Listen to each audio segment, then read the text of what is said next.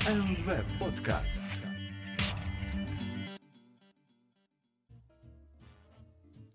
Добрый день, дорогие слушатели. Вы слушаете 7-й выпуск 8-го сезона подкаста РВПод. С вами, как всегда, я, его ведущий Алексей Васильев.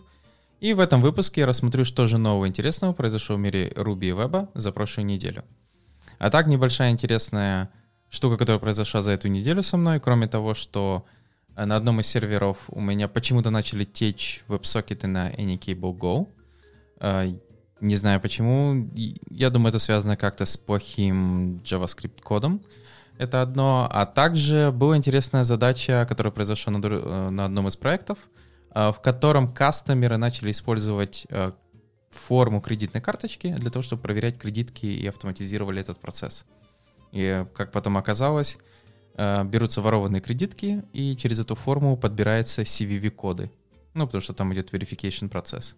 К сожалению, как пришлось бороться с такими штуками, это добавлять такие вещи, как risk threshold система, risk threshold правила. Это имеется в виду, что там, если какой-то один кастомер делает N проверок разных кредиток или что-то такое, то его надо там блокировать на какое-то время именно этот механизм. И также добавить рекапчу второй версии. На удивление, эти люди использовали Android-эмуляторы, и рекапча версии 3 почему-то пропускала их со скором 0.9. Поэтому, если будете использовать рекапчу 3 версии, будьте осторожны. У меня такое ощущение, что, оказывается, ее можно все-таки обмануть. И теперь на этой форме после этого релиза 2 рекапчи работает. 2 и 3 одновременно. Не знаю, насколько это серьезно, но пользователь начал писать и просить убрать ее. Понятное дело, это никто не сделает. Но вернемся к новостям. Такая, знаете, веселая неделька. А что же у нас по новостям по Ruby? Первая новость в блоге Ceylon, их сразу несколько, это в том, что в Ruby 2.7 уберут tain checking механизм. Я думаю, я не в курсе был такого механизма, и, возможно, многие тоже, что в Ruby существовала такая штука, как tain checking. Она вообще в таких языках существует, как Perl, в том же Ruby. И идея заключается в том, что переменные, которые приходят с разных форм, они помечаются как бы опасными, то есть потенциально с security проблемами. И получается, если вы эту переменную используете как-то дальше, например, на основе этой переменной создаете другую переменную, то эта переменная также помечается как опасная. Зачем вообще это все используется? В таком случае, если потом эта переменная, например, интерполируется в какой-то SQL-запрос, то система начинает падать с ошибкой типа security error, что это tain переменная, она пришла из формы, и, пожалуйста, не делай такое. То есть попытка сделать такой механизм как бы против инжекшенов, user-инжекшенов. Но, понятное дело, то есть есть даже security level этой штуки, глобальная переменная $safe, которую можно было выставить от 0 до 4. 4 — это максимальный уровень. Но, получается, он будет убран. Почему? Потому что в основном tain checking, он в основном активно использовался во времена, когда Ruby on Rails приложения работали в CGI. Если кто-то такое помнит, я даже помню, я запускал свои первые приложения через FastCGI. И в текущее время библиотеки не поддерживают данный механизм. То есть такие вещи, как REC, в основном, я думаю, у многих веб-серверы работают на REC, он не поддерживает. И получается, к тому же, плюс к этому ко всему, Safe сам по себе создавал определенные проблемы с безопасностью в этом механизме. Поэтому, в конце концов, в 2.7 его решили убрать. Что это означает? Что safe переменная — это теперь просто может быть глобальная переменная, не зарезервированная. И такие вещи, как taint, trust, untaint, такие были методы у объектов. И untrust, они теперь просто возвращают ту же самую переменную, ничего не делают, то есть не падает ничего такого. До 3 версии Ruby, я так понял, они будут просто уже в 3 давать варнинги, и в 3.2 методы все будут убраны. То есть всякие taint, trust, untrust. Я не знал про такую штуку, скажу вам честно. То есть первый раз прочитал про это в этой статье, поэтому мне как вы понимаете, ни холодно, ни жарко, что эту штуку убирают. Тем более, учитывая, что в действительности я и не мог воспользоваться, потому что CGI эра, когда я использовал рельсу, прошла у меня быстро за пару лет. И потом, я уже использовал всякие scene, Passenger и прочие серверы, которые там использовали RAG. Поэтому я думаю, никто и не заметит, что такая штука пропала с рельсы. Но было интересно, вот был такой интересный механизм. Перейдем к следующей новости. Опять же, в том же блоге автор рассказывает, что в Rails 6.1 добавили опцию в Perform Enqueued Jobs Test Helper. Опция позволяет именно передать время выполнения. В чем основная идея заключается? Я думаю, когда вы писали тесты на ваш Active Job, вы заметили, что там вот этот есть блок специальный, в котором можно посчитать, например, какое количество джобов должно быть выполнено или когда. И автор рассказывает, что, допустим, у вас есть какая-то джоба, которая должна дождаться какого-то времени, там, какой-то слип типа произвести. В реальности не слип, а просто произвести выполнение, например, через пару минут или секунд.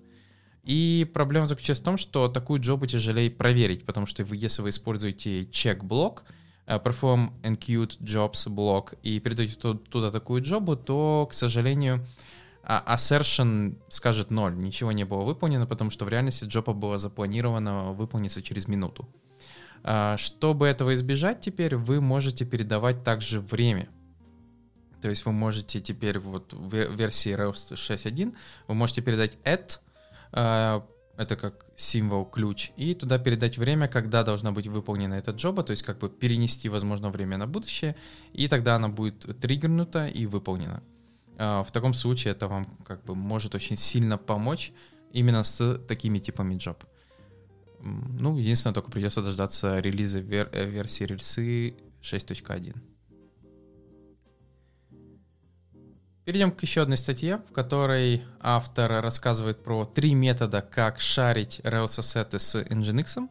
То есть, допустим, у вас есть приложение, вы, понятное дело, по современным тенденциям запихнули его в докер-контейнер, хотите его как-то сервить, и, понятное дело, логично было бы, чтобы ассеты сервились, например, не через рельсу, а именно просто отдельный Nginx висел, и через него как раз ходили на эту рельсу.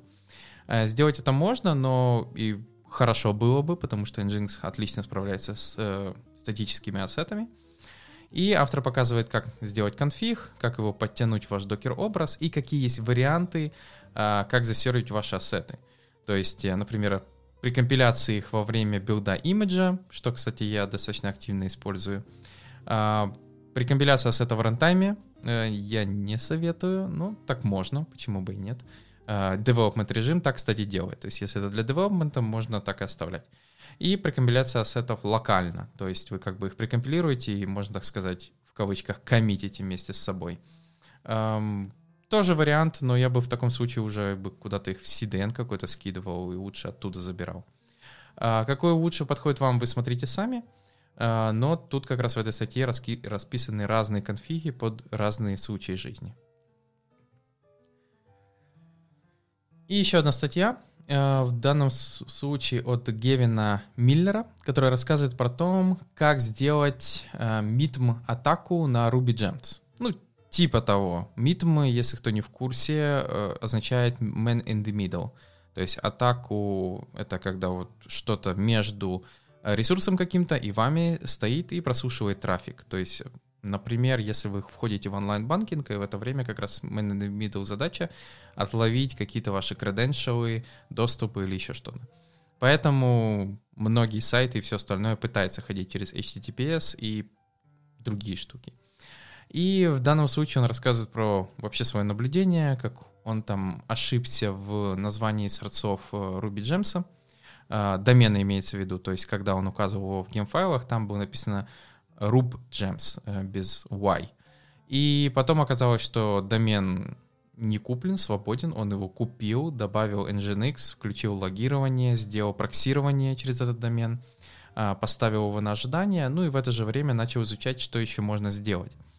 Он сделал такой гейм, который называется «Троянский конь», в который как раз добавил дополнительную модификацию для MITM, который дергал именно его Ruby Gems специально.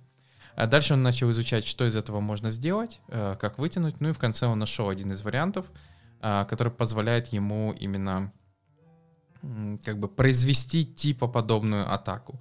Он нашел, что, например, и теги для кеширования формируются через кусочек MD5 хэша. Ну, что вам сказать? MD5 хэш уже как бы нехорошо использовать его на сегодняшний день, но, допустим, вот его используют, хотя он коллизийно небезопасный, но можно что-то такое подсунуть. И автор показывает в конце, что он собрал за 3 месяца у него достаточно неплохо собралось по ошибкам вот этого его отдельного типа сервера с ошибками, собрались коннекшены, прокси, то есть он, получается, его сервер позволял перехватывать трафик и прослушивать его, потому что люди иногда ошибаются и пишут RubyGems домен с ошибками. Понятное дело, он там пытался писать в разные каналы по security перед тем, как написать этот блогпост по поводу вот этого всего. Где-то, ну то есть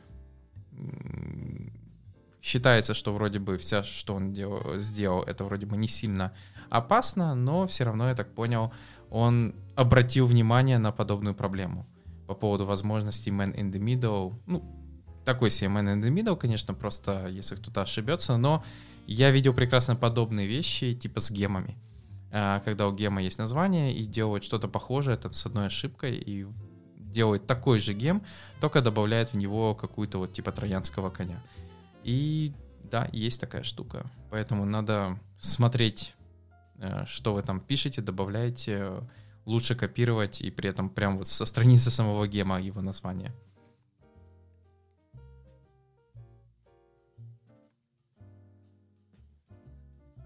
Перейдем к новостям из мира JavaScript. Первая новость — это в блоге alligator.io рассказывается про JavaScript Interview Questions, то есть вопросы на интервью, именно частые common gotchas, то есть часто на что вас ловят. То есть тут некоторые вещи достаточно банальные, такие, например, как var против let. В чем разница? Я думаю, любой, кто на сегодняшний день достаточно активно пишет на JavaScript, расскажет такие вещи по поводу блок scoped видимости, что let существует только вот в скопе видимости, где он был определен, а var как бы он глобально, вы его определили, он виден где угодно. И также по поводу добавления конкатенации, я думаю, все прекрасно знают, когда 1 плюс 1 это 2, но 1 плюс 1 справа 1 это строчка, у вас получается 11. То есть прекрасный JavaScript, я думаю, все его понимают и как бы уже привыкли к этому всему. Также рассказываю про такие вещи, как not a number, который, как вы понимаете, не равен никому и никак. Также метод его is none, который тоже достаточно может законфьюзить. По поводу equity, то есть когда вы проверяете, что чему равно, тоже есть такие вещи достаточно неприятные в JavaScript, которые я не думаю, что надо учить на память, просто не делать таких ошибок. Автоматический semicolon insertion в JavaScript есть такая штука, которая происходит. Глобальные переменные. И вот это все из тех пунктов, которые интересны. Многие из этих вещей, я думаю, будут банальны для тех, кто как бы давно разрабатывает на JavaScript.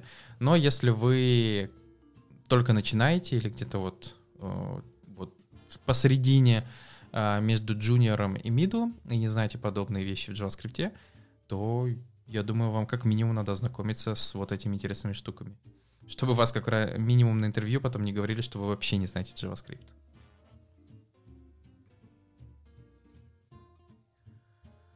Дальше перейдем к статье, в данном случае от Нолана Лаусона, который рассказывает про то, как фиксить memory leaky в веб-приложении.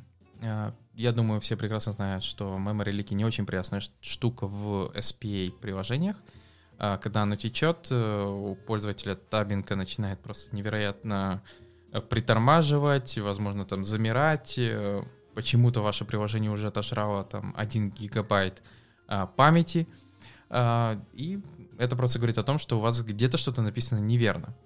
И автор рассказывает вообще про анатомию. Вот в современных веб-фреймворках или библиотеках, там React, Vue.js, Svelte, В base-компонентах можно вообще легко сделать memory leak. То есть далеко ходить не надо, обыкновенно какой-нибудь add event listener и пошло-поехало.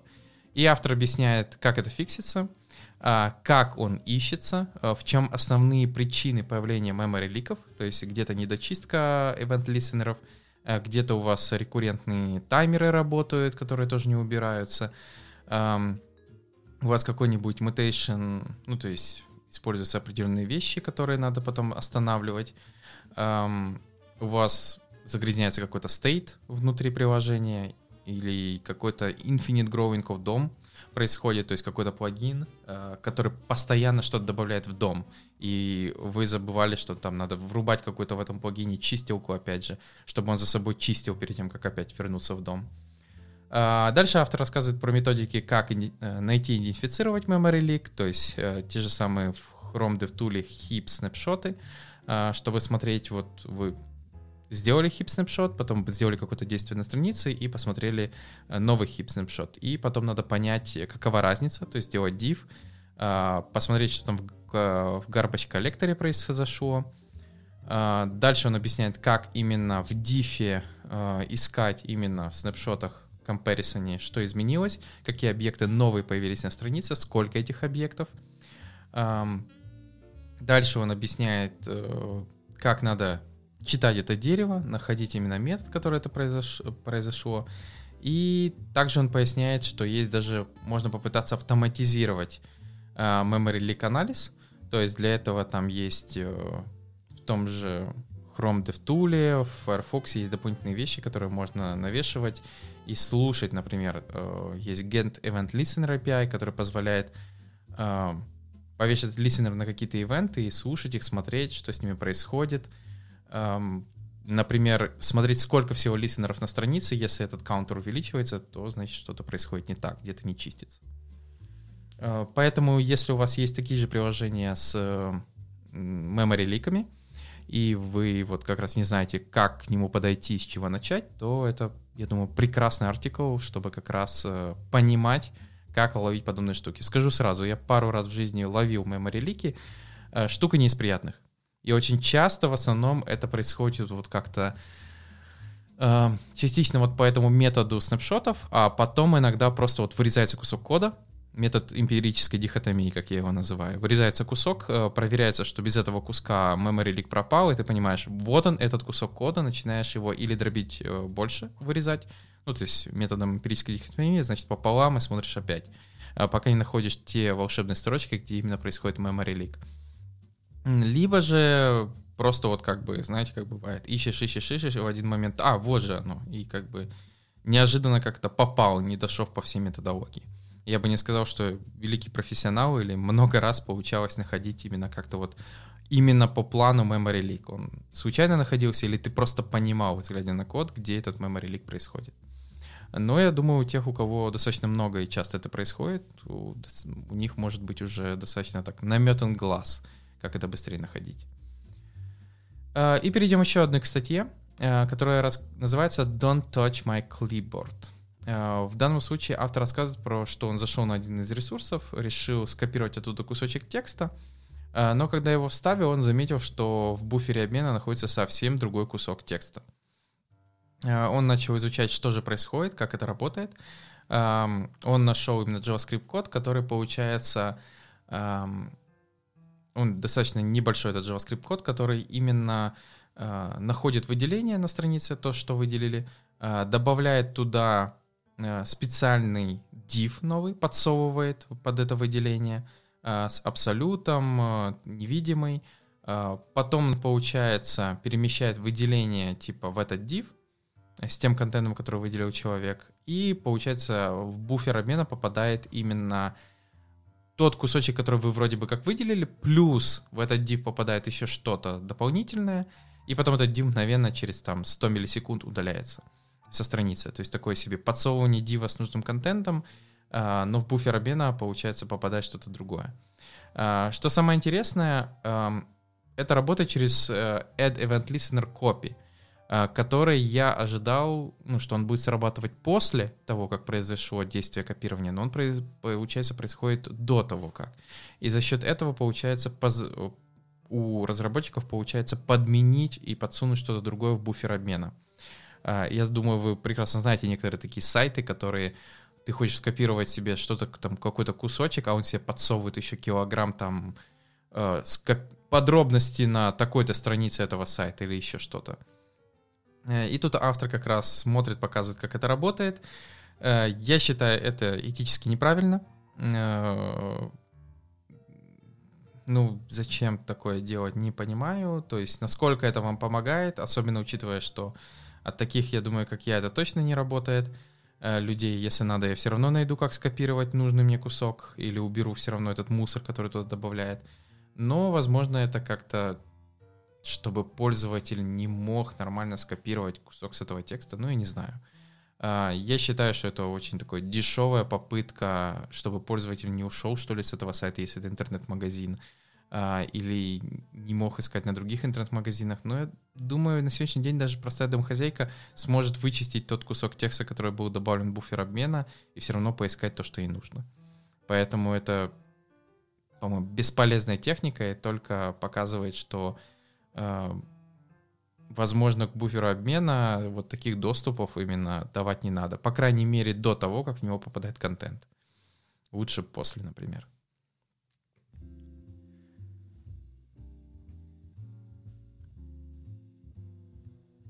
Перейдем к следующим новостям из мира Rails, Ruby. Первая статья рассказывает как бы в защиту Rails консернов.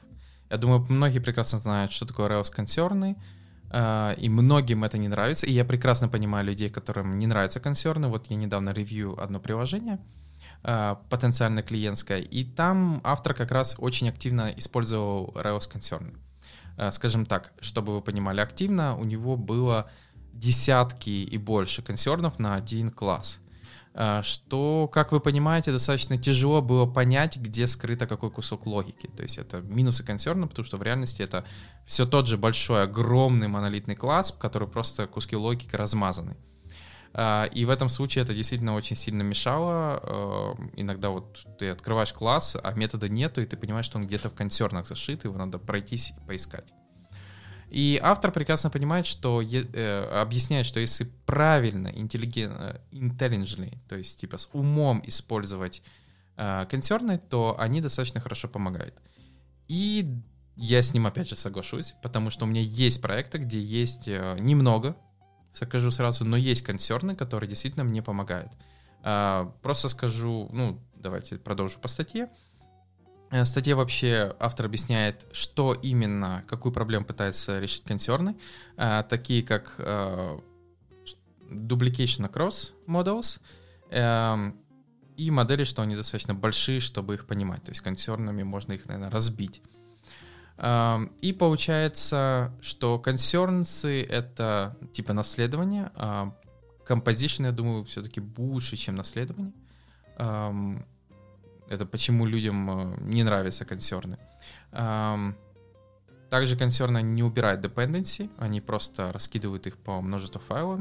Консерны могут создавать circle dependency. Опять же, верное замечание, но это вот опять же часто делают люди, а не сами консерны. И также автор рассказывает, когда использовать консерны, в каких случаях они хороши и когда это хорошо или... то есть когда есть смысл это делать. Например, у меня есть консерн, который управляет Content Security Policy хедером. Я думаю, все знают такой хедер, он появился в 5.2, по-моему, или в 6-х версиях рельсы. DSL, точнее. DSL, по-моему, в 6-х. И получается, по дефолту у меня есть простой хедер, но в каких-то страницах мне надо loosely. Типа loosely, это, скажем так, с возможностью выполнять eval JavaScript, выполнять inline JavaScript. В основном это на тех страницах, где как бы динамики нет никакой. Имеется в виду сервер динамики. Это просто статическая страница, которая рендерится один раз рельсой и потом отдается даже тем же Nginx, поэтому там тоже есть свои хедеры в правилах. И получается, идея заключается в том, что мне нужен был типа helper или, скажем так, штука, которая в каких-то контроллер экшенах типа исполняла именно этот loosely content security policy. Проблема заключалась в том, что немногие контроллеры наследовались именно от application контроллера или даже бейса. Некоторые, конечно, от него, а некоторые использовали Action Controller Metal. Если кто-то помнит такую штуку, это вот вообще без всяких штучек дополнительных, render, JSON, response to, логирование даже, все это можно отключить и использовать именно Metal контроллер. И получается, вот мне надо было вроде как helper методы для контроллеров использовать в нескольких двух местах, и самый простой вариант оказался, это действительно использовать concern. То есть вынести методы для таких хедеров туда и просто его инклюдить в нужных контроллерах. Это действительно очень появилось удобно. В реальности он один, но все равно очень сильно помог. Поэтому я считаю, если использовать такую штуку с осторожностью, она очень даже помогает, а не мешает. Но, как я сказал, вот был проект, который я ревьювал, и там консернов было десятки, и первое, в чем была проблема, поскольку я его ревью, я вижу какой-то, например, кусок кода в сервисах, я пытаюсь его найти, и потом понимаю, что он в каком-то консерне, а потом я такой иду назад в этот код, ага, хорошо, вызывалась вот эта модель, значит, в этой модели, наверное, находится этот консерн, то есть мне тяжелее было собрать картину, как человеку, который первый раз видит проект, а особенно еще началась проблема, что в некоторых консернах оказалось еще и динамические методы, и, как вы понимаете, стало не намного проще. То есть консерн еще и с динамикой — это вообще не debugable штука, то есть, по крайней мере, вот просто в эдиторе. Я бы не сказал, что проект был полностью плохим, но это как бы был ему в минус огромное количество консернов, то есть попытка большое количество, скажем так, дошло до того, что я понял, что это просто модель, все та же fat model, как мы знаем, вот этот антипаттерн, просто он был распилен на консерны. Но он все еще оставался fat model, то есть сервисы, к сожалению, использовались не так активно, как просто жирная модель. Поэтому будьте осторожны, консерны как раз не чинят fat models. Перейдем к следующим новостям. Вышла новая версия GraphQL Rails 1.0.0. То есть для тех, кто использует и пишет GraphQL, теперь вот вышла первая версия, имеется в виду, что до этого было 0 с чем-то, а теперь вот 1.0. GraphQL — это как бы не только синтаксический сахар поверх GraphQL Ruby, Гема, если кто не знает, как он использует. У него также есть разные генераторы, дополнительные схемы, роутеры, то есть всякие плюшечки, которые именно помогают вам в разработке GraphQL в рельсах. Поэтому если вам вот подобные вещи нужны, и тем более, если вы используете GraphQL Rails, то обновляйтесь вот до версии 1.0. Следующая библиотека, которая обновилась на этой неделе, это Kiba. Kiba ETL дошла до версии 3.0.0. Kiba — это такой себе Ruby DSL, который позволяет описать вам как раз те самые ETL, Extract, Transform, Load, джобы. Я думаю, объяснять не надо, что такое Extract, Transform, Load. То есть задача как раз заключается в том, что вы указываете источник данных, указываете, какими методиками его трансформировать. Например, вы указываете CSV-файлик или там SQL-базу данных. Дальше вы указываете, какие методы трансформации вам надо произвести. Например, там убрать какие-то колонки, разбить full name на first last name, потом произвести чистку, убрать еще что-то, и потом это куда-то вбросить опять. То есть в тот же CSV-файл, Google Spreadsheet, другую базу данных. Это как раз и есть тот самый ETL. И Kiba одна из них. То есть, поскольку, я думаю, все прекрасно знают, что Ruby — это отличный DSL для написания, отличный язык для написания DSL. И как раз Kiba предоставляет подобный DSL, через который вы можете написать вот такие трансформации. Также есть, кстати, Pro-версия, то есть, которая, я так понял, там больше источников данных поддерживается. Стоит, кстати, там не только Pro, у нее есть две цены. Первая, которую вы сами используете, стандартная лицензия, и вторая — это Allow Distribution, если я так понял, вы хотите эту еще Kiba Pro дистрибьютить. Но я заметил на сегодняшний день, существуют уже такие вещи, как Sidekick. который есть open source и прошная версия, и вот Kiba что-то подобное, то есть есть обыкновенная версия и есть прошная, если вам мало или вы там хотите еще что-то использовать из этого. Кстати, Kiba поддерживает даже такие вещи, как Lambda Destination, имеется в виду AWS Lambda, то есть можно туда же куда-то вбрасывать какие-то вещи, ну, данные или еще что-то, логи и какие-то даже сервисы, то есть Jira, там какие еще можно сервисы, GitHub.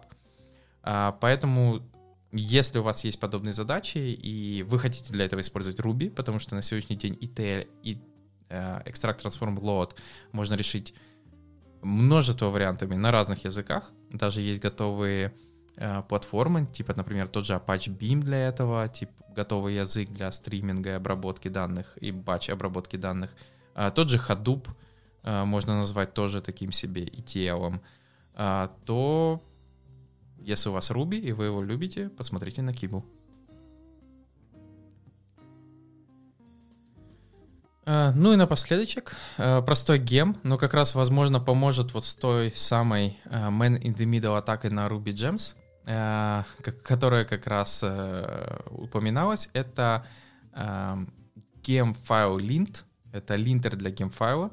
Основная идея заключается в том, что он как раз проверяет, что у вас нет ошибок в сорсах, в названии определенных гемов, которые достаточно популярны.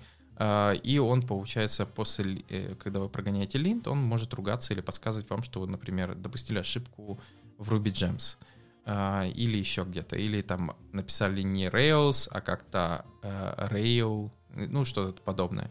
И тогда система скажет вам, что у вас, возможно, ошибка, и вам бы это поправить. То есть тут есть просто готовый набор гемов популярных, типа как база данных, через которую он проходится, и он просто вот, скажем так, проходится по источникам, по гемам и говорит о том, что насколько они совпадают или не совпадают. То есть используется для этого такая штука, как Similarity Detector, который пытается найти, насколько похож или не похож то или другое слово. То есть при этом Similarity Detector, кто не в курсе, он встроен в бандлер. То есть в него можно передать word list и, получается, после этого проверить, насколько похоже то, или, ну, потом передать в него слово и спросить, насколько оно похоже из того списка слов, которые вы дали. И если оно находится, он будет говорить, насколько оно похоже. Я просто даже не знал, что в бандлере есть такая штука, но она есть. То есть его можно просто рекварить и использовать, если вам что-то подобное нужно.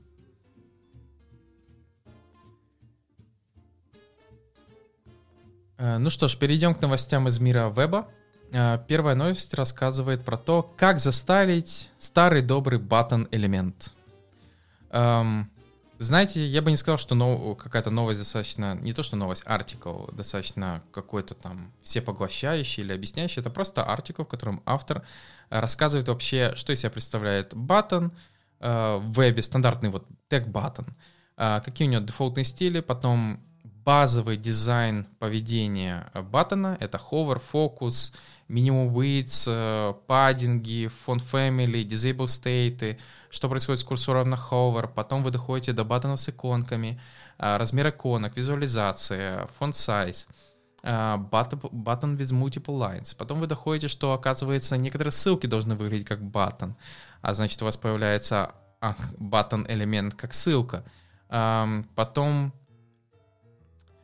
что если баттон не должен выглядеть как баттон? Например, какой-то специфический баттон, который, например, там типа download делает или что-то подобное. Outline баттоны, gradient баттоны. Потом как врапить button content в span. Фрэг, ну и другие штуки, которые достаточно важны. Все это, получается, надо учитывать. Почему это важно? Я хочу вам сразу сказать. У нас как бы такой особой большой проблемы не было, но во всех проектах, которые я заметил, которые переходят на библиотеки, то есть когда вы делаете библиотеку элементов и тому подобное, button становится, скажем так, краеугольным камнем преткновения, потому что он действительно может быть множество состояний с разным поведением, Он может себя вести даже не только как button, а как ссылка. Ну, и так же, как ссылка может себя вести иногда как button, но это реже. То есть button становится таким штукой, на которую надо наложить достаточно множество свойств. И при этом они все должны все равно работать. И вот в библиотеках то, что я видел, немного, конечно, в нашем одном проекте, потом в проекте соседнем, скажем так, потому что там про button просто постоянные были битвы. Какой он должен быть, как он стилится, какие property мы должны пробросить, а что, если это ссылка, вот это все. И получается, вот, да, button — это вот как раз первая штука, о которой надо все вот эти состояния, все остальное продумать. Поэтому, как минимум, вам, как разработчику, даже если вы не занимаетесь самой стилизацией, допустим, вам неплохо бы, по крайней мере, тем людям, которые разрабатывают библиотеку, поддерживают ее, и я надеюсь, это вы тоже, помнить про вот эти все штуки, весь этот список, что он из себя представляет, чтобы про это не забыть. Потому что, в конце концов, в вашем проекте вы дойдете до того состояния, когда button у вас должен быть в disabled состоянии, или у него должно быть какое-то поведение на ховере, или в него в конце концов захотят засунуть иконку, а в конце скажут: окей, нам нужен button, но только с иконкой, текст оттуда уберите. И все это должно нормально выглядеть, когда вы пробрасываете разные состояния для этого баттона. Поэтому эта статья, я думаю, должна как минимум вам помочь со структуризацией данного подхода. Дальше перейдем к статье Make Your Own DevTools, где автор рассказывает, как создать собственный DevTool для продуктивности. То есть, допустим, вы пишете какие-нибудь приложения на React или каких-то компонентах, и вам нужен собственный DevTool, который вам помогает. И автор рассказывает вообще, как он создается, что из себя представляет, как он может вам помочь. То есть автор даже показывает, как он создавал свой DevTool, добавляя его в данном случае в примерах в React. И, понятное дело, рассказывает потом, что этот DevTool должен убираться, вычленяться, если вы... Ну, то есть, если вы локально, он должен подключаться, разрабатываете, а если вы переходите, например, в продакшн режим, то DevTool вообще должен оттуда исчезать, испаряться.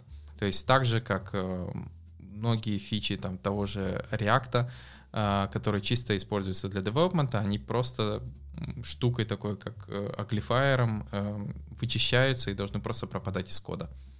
То же самое ваш собственный DevTool должен себя вести так же, когда вы его интегрите, и вот в этой статье рассказано, не показано сам, конечно, DevTool код, но просто рассказывается, как начать и что он из себя должен представлять. Поэтому, если вам нужно что-то подобное, у вас есть идеи, вам нужен свой DevTool для своего продукта, чтобы он вам помогал, то есть какие-то контролы переключал, глобальные штуки, еще что-то, возможно, вам стоит глянуть эту статью «Как начать». Дальше перейдем к полезным библиотекам, и не очень.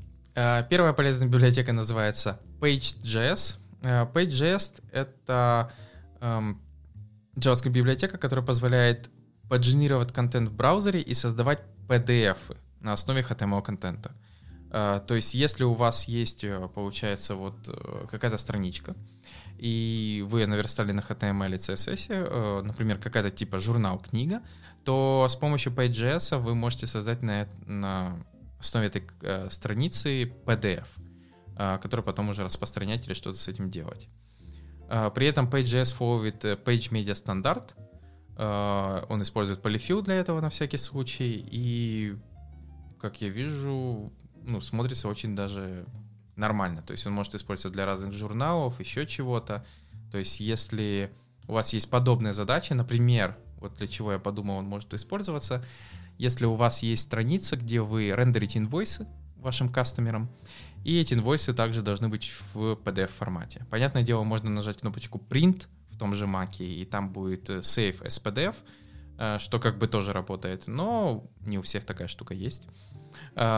И тогда, возможно, вам можно интегрировать Page.js, и у вас также будут без какого-либо серверлесса, дополнительных серверных штук, готовая вещь, которая чисто на фронтенде будет генерировать вам PDF с этой страницы. Ну и напоследок, такая вещь больше баловство, как минимум, потому что она не до конца хорошо работает, но все-таки работает. Это Disappearing People. Это TensorFlow, скажем так, система, то есть которая убирает с видеопотока с какого-нибудь комплексного бэкграунда людей.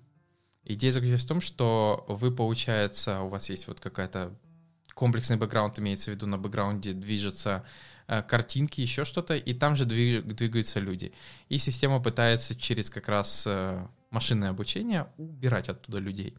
Понятное дело, на примерах я его не запускал, но на примерах, как я вижу, артефакты все еще остаются, то есть что-то от человека остается.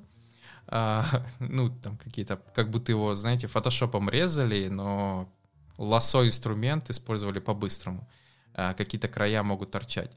Но, скажем так, это типа JavaScript в браузере, а если, я думаю, на это потратить побольше времени, то эта бы система могла быть юзабельной.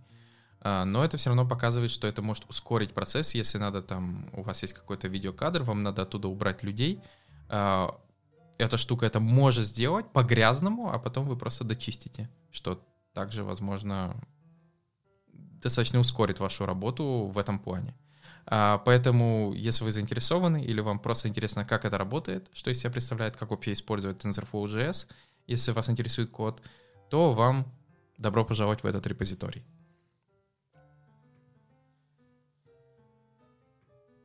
А на этом все. Благодарю, что послушали данный подкаст. Подписывайтесь, пишите комментарии. И новый выпуск уже на следующей неделе. Всем пока.